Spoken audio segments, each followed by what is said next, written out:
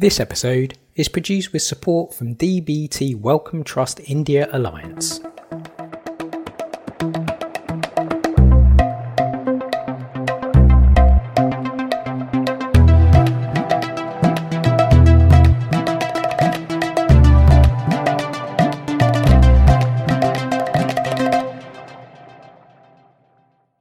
Welcome to the Nature India podcast. I'm your host, Shubhra Priyadarshini.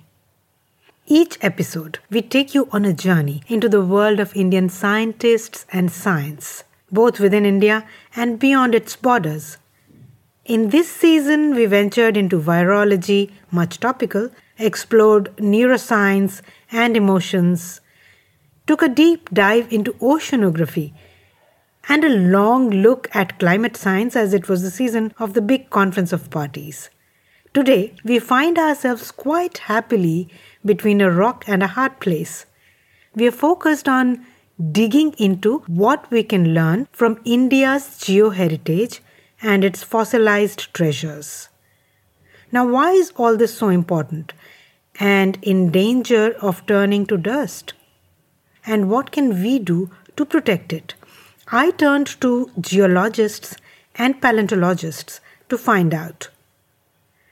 Let's start our journey with geologist and researcher Rajni Panchang, who takes us to the Western Ghats, which we often talk about for its importance to biodiversity. What we tend to overlook is that the Western Ghats in themselves are a geological marvel. Starting right from Gujarat, they go all the way down south till a part of Karnataka, till Belgaum, Goa, Belgaum. You have the Deccan basalt. Basalts are formed under the ocean. But in some places of the world, you have these basalts coming out on land. And I feel sad when I look at the entire list. All these places are not cited. If you look at places around Pune, you have lava tunnels. You also have volcanic craters which are preserved in Maharashtra, volcanic caves which are preserved, which are still there intact. They are full of different minerals and crystals, which are of a lot of economic value. Apart from that, you have these lava tunnels. Like, for example, they tell you about the history, how this landform formed, how 65 million years ago, just before the extinction of the dinosaurs, how there was extreme volcanism, how did this entire landmass form, and how lava actually moved from one place to the other. So Indian plate was a part of a bigger continent, which was called as Eastern Gondwana land. And when the Gondwana land split up somewhere between 180 million years to 130 million years, and India then broke up from Australia and Antarctica, and it started its journey from the southern hemisphere till its position right now. So this entire journey is recorded in the rocks in the Ariyalur area. So that is also something of importance. Amruta Paranjape is also a geologist. Her research interests include sedimentology. I took up geology because I love going on fieldworks. I love to be outside in the field, visit new areas, see new rocks, and they tell a lot of stories. I believe that every rock speaks to you. Geology helps redefine the Earth's history. Amrita rightly says that rocks shed light on our history. And if you ask Rajni Panchang, she will say geology and the fossils can unearth volumes on climate too. They are a natural museum, if you will.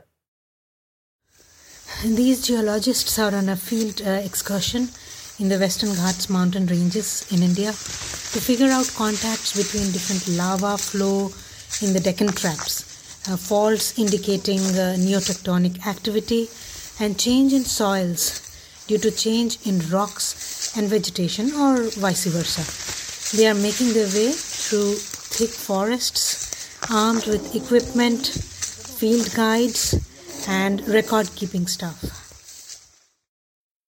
I've been using microfossils to understand climate change, especially understand how the ocean has been behaving in the light of climate change. What is happening? How are the sea level fluctuating? How is it impacting civilizations? Because when geologists talk about climate, they think, oh, climate is changing every year, it's changing every season. But when geologists talk about climate, I think they talk in terms of thousands of years and millions of years. And I think geoheritage sites are also largely carved from climate also, and also preserved or destroyed by climate. The worry, though, is that the threat of destruction is looming from multiple directions. All the natural heritage, it is being destroyed day by day under your urbanization and mining and all these practices. We turn now to Suraj Bhosle, a PhD scholar working on the northern continental shelf of Jurassic period, essentially the geology of the Himalayan region during the Jurassic period. He has pitiful stories of how the country's geologically important formations and vast fossil treasures are being despoiled by unregulated mining, dams, development, and tourism. What I have seen that there are some tourist planners. They are actually taking these peoples to the sites of where we have few ammonites left in the actual rock, and they are collecting extensively collecting the ammonites from last several years. What I have faced that I did not get complete specimens or at least good amount of ammonites for construction of your biostratigraphy. And just like that, things that literally take millions of years to form can disappear dangerously fast, souvenir by souvenir. And with them, everything we can learn about evolution or environment or climate, right down to the initiation of your modern Asian monsoon. Because of the people or the industries, they are getting continuously deteriorated, and the problems for the generation will be that they will be not able to understand this situation in the field. They can only read these things in the textbook, but they can never imagine and they can never see those changes happening in front of their eye because they will not be able to see the outcrops. And it's not just tourism and unscrupulous fossil hunters, of course. Here's Sweta Patil, assistant professor at St. Xavier's College, Mumbai, who's talking about geoheritage sites in Kutch, Gujarat. What happened is that entire section is a kind of buried under the waste product of the cement company. So mining and the cement industries are two major threats which I have seen in that area. Second, or the next one in the line, is the way the water resource management is done over there, with the water irrigation department doing small dams on the streams which were there. That is where the outcrops or exposures which were next to the streams are now underwater. Each year when I visit the area, I see that there is something new happening. Whatever I saw last time is those outcrops, those rocks are gone either under the water or they are gone because of mining. Mining has been a part of their area, or disturbing or destroying outcrops in the area.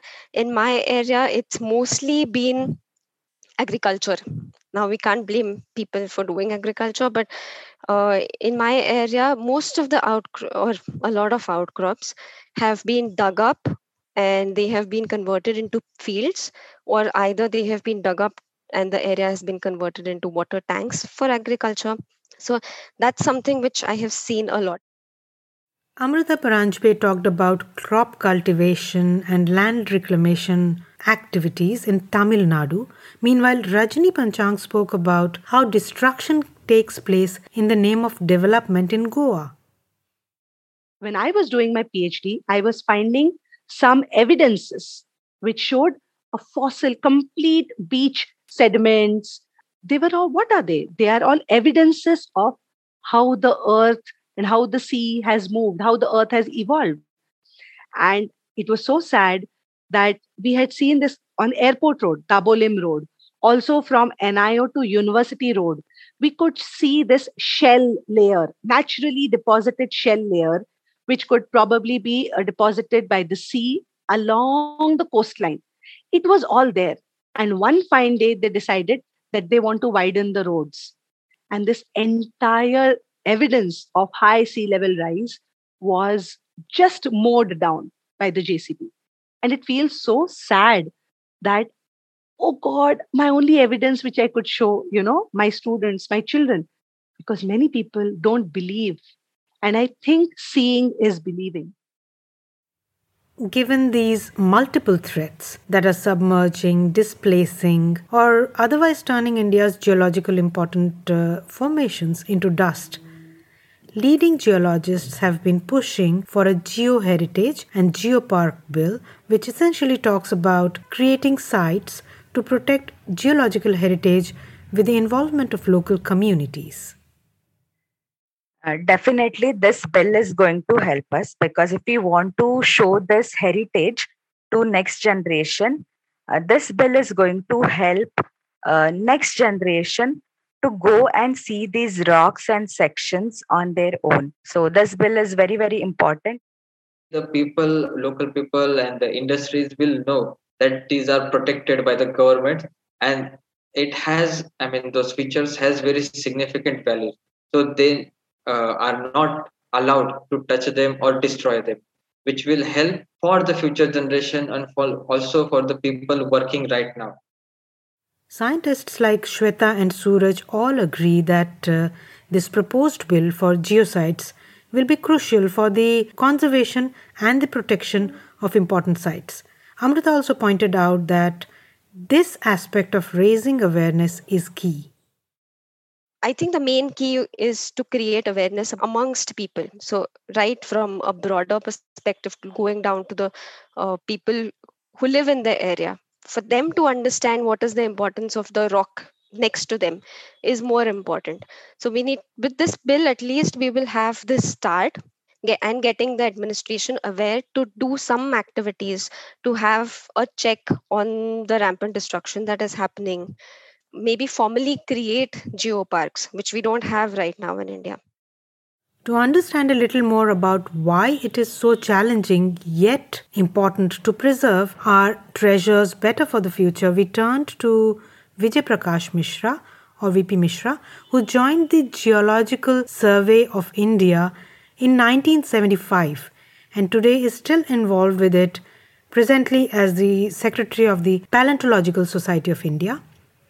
He recorded the world's oldest fossil whale and brought the center of origin of whales from Egypt to the Indian subcontinent, which is now accepted worldwide.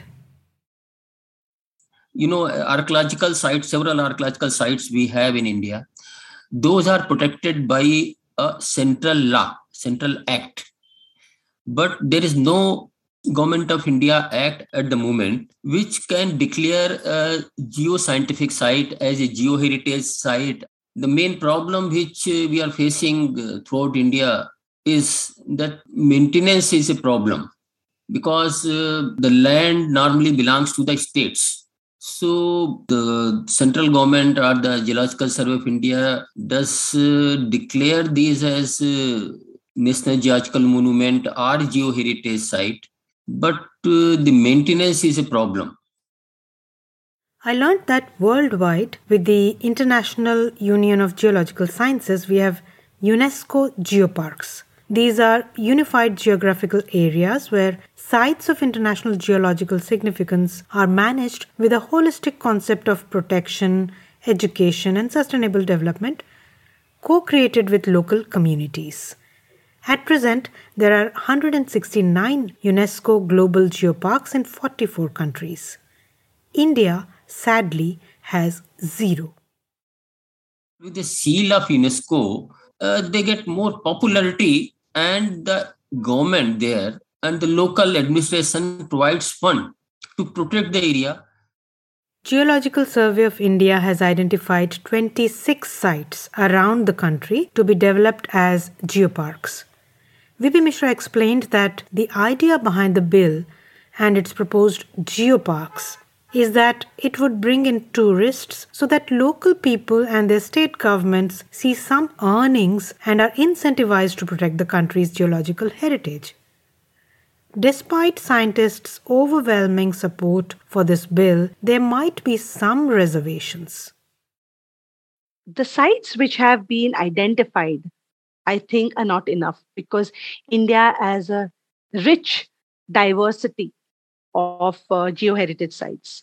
And I think they have not been completely covered, and much more can be covered. Overall, though, Rajani agrees with Mishra and countless others about the urgent need for the bill, but recommends that we think about it in a more holistic way. So I really think that just passing a bill is not going to be enough because there is a question of economy or urbanization over protection of these. We need to think of our geoheritage sites as sources of income. And as long as this debate remains, I really wonder if this bill will help. We really need to have geologists who are really, really active into it, who understand the importance of these geological heritage that we have. Without that, I think the bill will be incomplete. That is very true. So, will the Geoheritage Bill be successful in protecting the country's vast fossil treasures? Only time will tell. But it's clear that change needs to happen soon, before the country's geological formations, its fossils, and all the heritage these contain are ground out. And the study of geology and paleontology is confined only to the pages of a textbook. Thanks for tuning in to this episode of the Nature India podcast. I'm your host, Shubhra Priyadarshini. We'll be back with more soon. Until then, if you liked what you heard, be sure to share it with friends and colleagues and check out our archives for more in both English and Hindi.